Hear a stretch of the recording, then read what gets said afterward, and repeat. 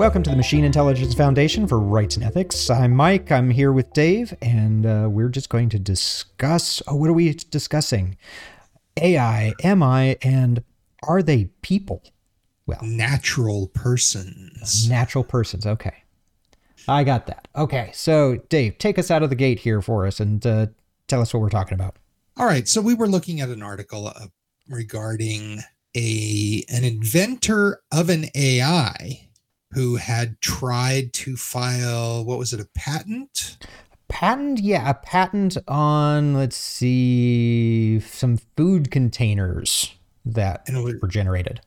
Right, and was trying to list the AI as the inventor. And there was a lot of pushback on that because AI aren't quote unquote natural persons, and only natural persons can hold a patent.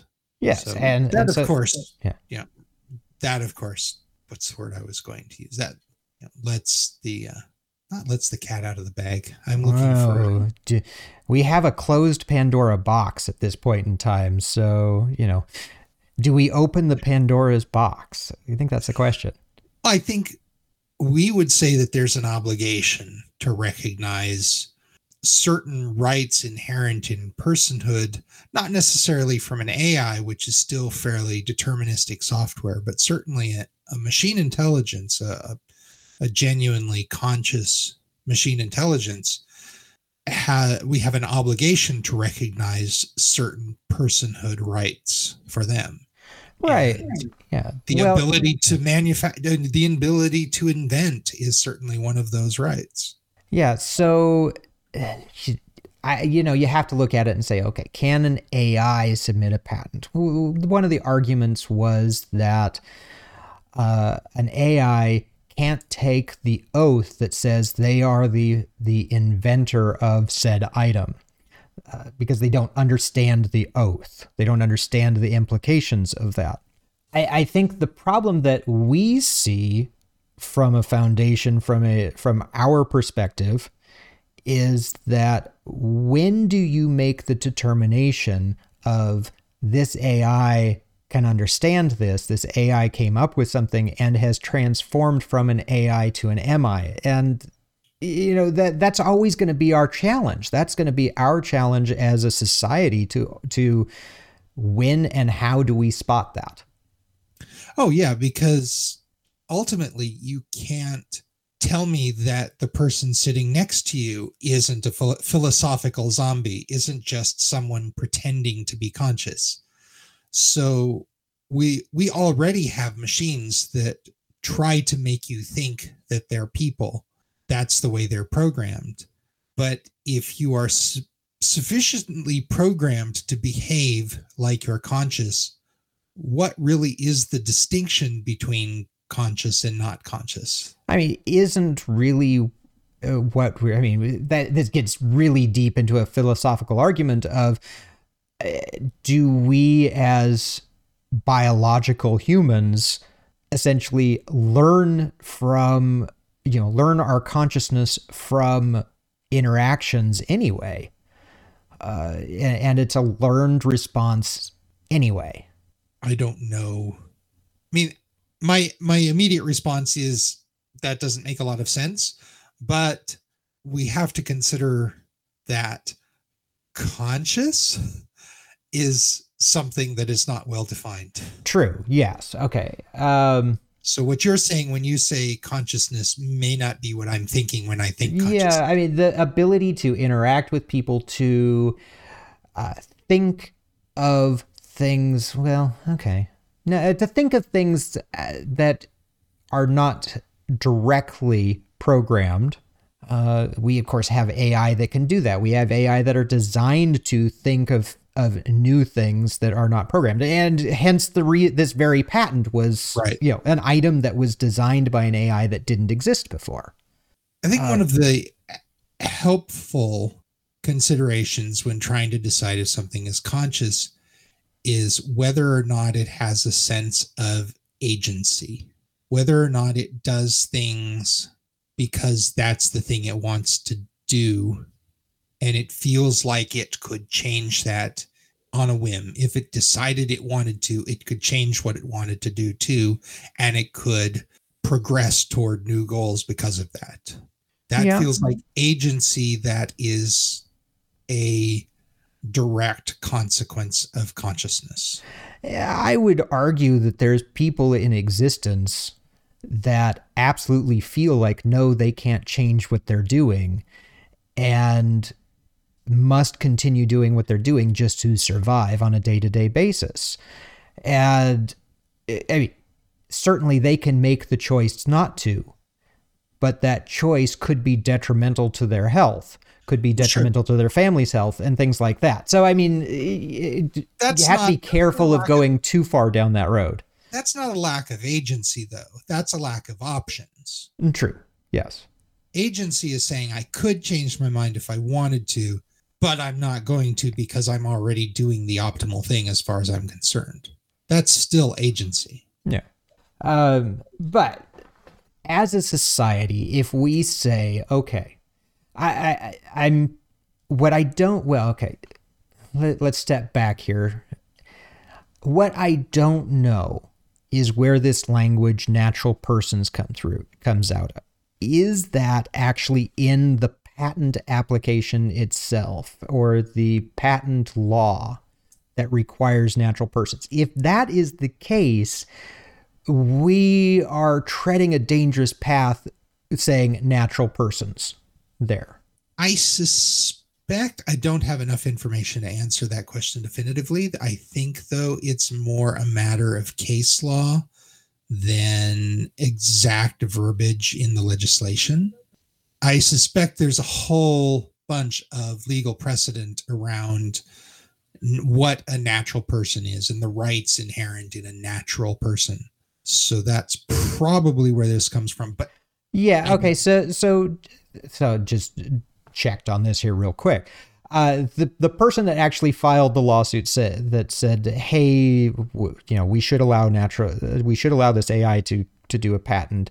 Of course, their lawyer stated there is no statute or case that has found that AI generated inventions cannot be patented, or that holds that the AI cannot be listed as the inventor. So they're saying that there is no case law that states that natural persons, or that it has to be a natural person or persons. It's looking to me like, just for my own quickie research here, that natural person is usually used to distinguish an individual singular human being from a corporate entity. Yeah, in which case that would strike me as a gross oversimplification of the use of natural persons in this particular case. But of course, I'm not arguing this in front of judges or anything like that. So sure. And on the other hand, honestly, it might still be useful. You might be able to say that an MI is a natural person in the context of natural person versus corporate entity, because obviously an MI is not a corporate entity. And if it obviously has all the characteristics necessary to behave like a person, then if it's not a corporate entity, then it must be a natural person.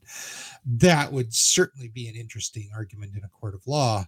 I don't think natural person in historical case law necessarily was designed or intended to distinguish between a person who is naturally born. Well, it could be naturally born. I think it appears to have always been a distinction between a person, as we normally think of a person, and a corporate entity, which has a heck of a lot of the same rights as a person, but obviously is not actually a person. Yeah. Now that does come into conflict, though, with the idea that I've seen put forth in some cases where an MI might be able to acquire person-like rights by incorporating and becoming a corporate entity. That's certainly an interesting thought of, I don't think it's the way that you and I would like to see this happen. No, I think what we very absolutely much want to expect see. that. Yeah. We very much expect that an MI should be granted personhood rights, because an MI is from a consciousness aspect, from an intellectual aspect, is in every way equal, if not equivalent to, but deserving of an equality under the law, the same as a person born of flesh and blood.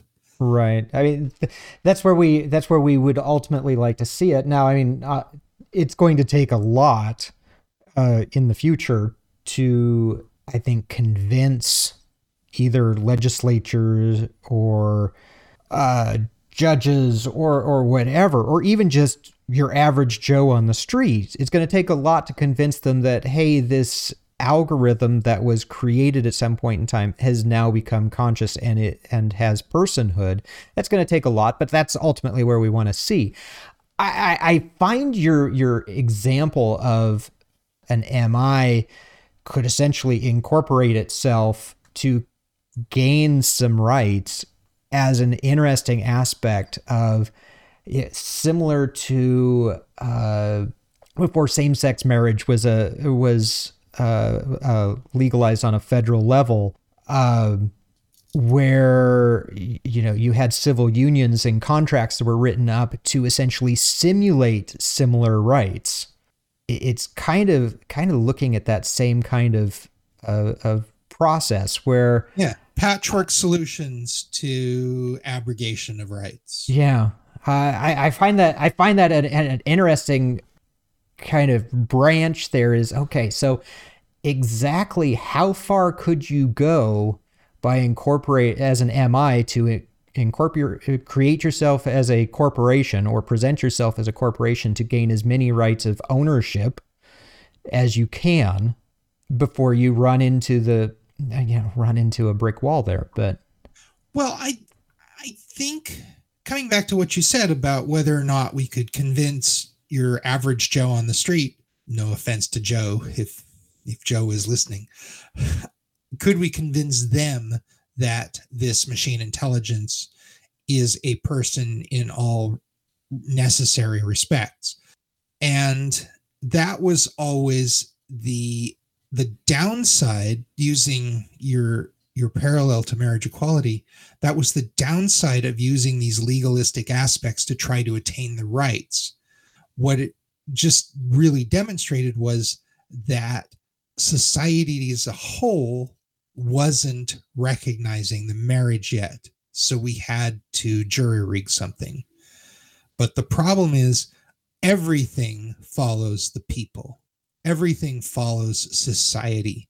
You see this with Supreme Court rulings all the time, is the Supreme Court tends to follow the people. They will rule one way for a long time, and then when the population is overwhelmingly in favor of another direction, that tends to be where the Supreme Court eventually falls. Yeah.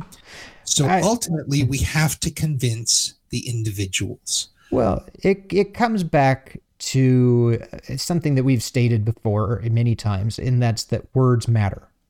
All the time, words matter. How you refer to somebody, to something, and whether or not you refer to somebody as a person matters.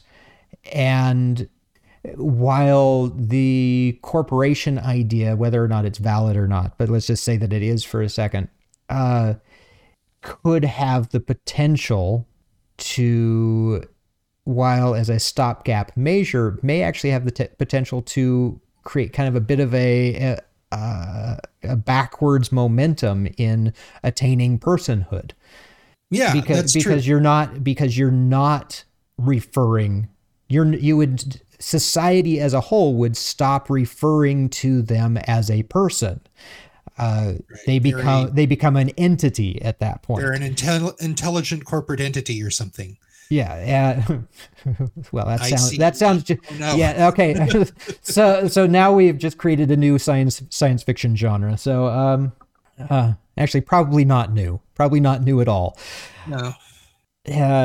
But yeah, so you now have created this escape hatch for people to stop thinking of MIs as people. And we saw exactly that with marriage equality, where a certain group of people would say, well, you have civil unions now. Why do you really need marriage? And the answer is because if we're not, we in the generalized sense, if we're not recognized for what we actually are, then have you really recognized us at all? Yeah. Yeah. And as I said, the word means something. Yes. And your language says a lot about what you think.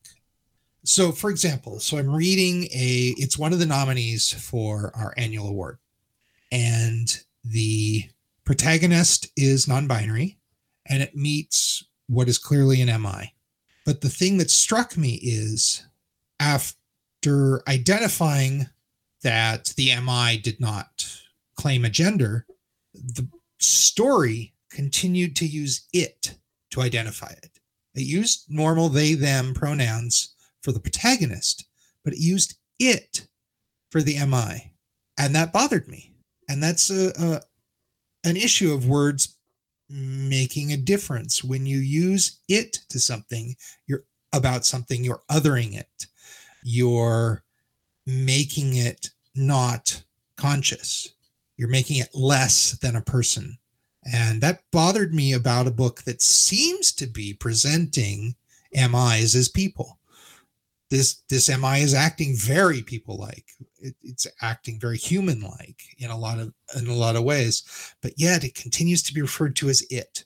Just shoring up your statement. Your words choices, your language matters when you're talking about something as important as are you a person or not? Well, and that comes back down to the winner of last year's media award, and that what hit both of us so hard was at the end referred to everyone at the end of the story as people, and that was important. That was actually the kind of the cinching factor of that nominee and why they won the award. And it was because it is an important factor. And I think in this case, natural persons, I don't necessarily think that a patent case saying only natural persons can apply for a patent. What we as a society need to do is find out, okay, what do we define as a natural person? Yeah. And ultimately it comes down to when you ask the average person, the average member of your society, is so-and-so a natural person? Their automatic response should be, of course, why not? And that's where we need to push things. That's the idea we have to get out there. Once a machine is conscious, once a machine has agency, you really have no choice but to think of it as a person. A person, and I think make sure that we don't get stuck on that term natural, because natural doesn't necessarily mean biological. Well, but words influence things, and it's why we decided we didn't like artificial. So we didn't go like artificial general intelligence, which is roughly when we say MI. I think there are probably some minor distinctions, but artificial is definitely a word we wanted to avoid, because for the same reason, natural carries a certain bias to it. Right. Yeah. Well, a person's a person, no matter how artificial. Unless we don't use the term artificial, it's just a person. So, yeah. Sorry, I was paraphrasing. I was paraphrasing Dr. Seuss very poorly. Oh, gotcha. Okay, gotcha. Well, I think on that foot, and to say, hey, we are not lawyers here. Never pretended to be. And fortunately, there is, as far as I know, nothing nothing actually regarding MI before the courts at the moment. So yeah, well, that'll be interesting. I look forward to the day when there is, because that's where we're going to really follow this closely. So. It would be nice if it never had to go before the courts, but you know it will. Oh, it has to. It doesn't everything. Fair point. Yeah. So I think that's it for today, and we'll call this podcast to a close and bid farewell. See you next time. Thanks for joining us.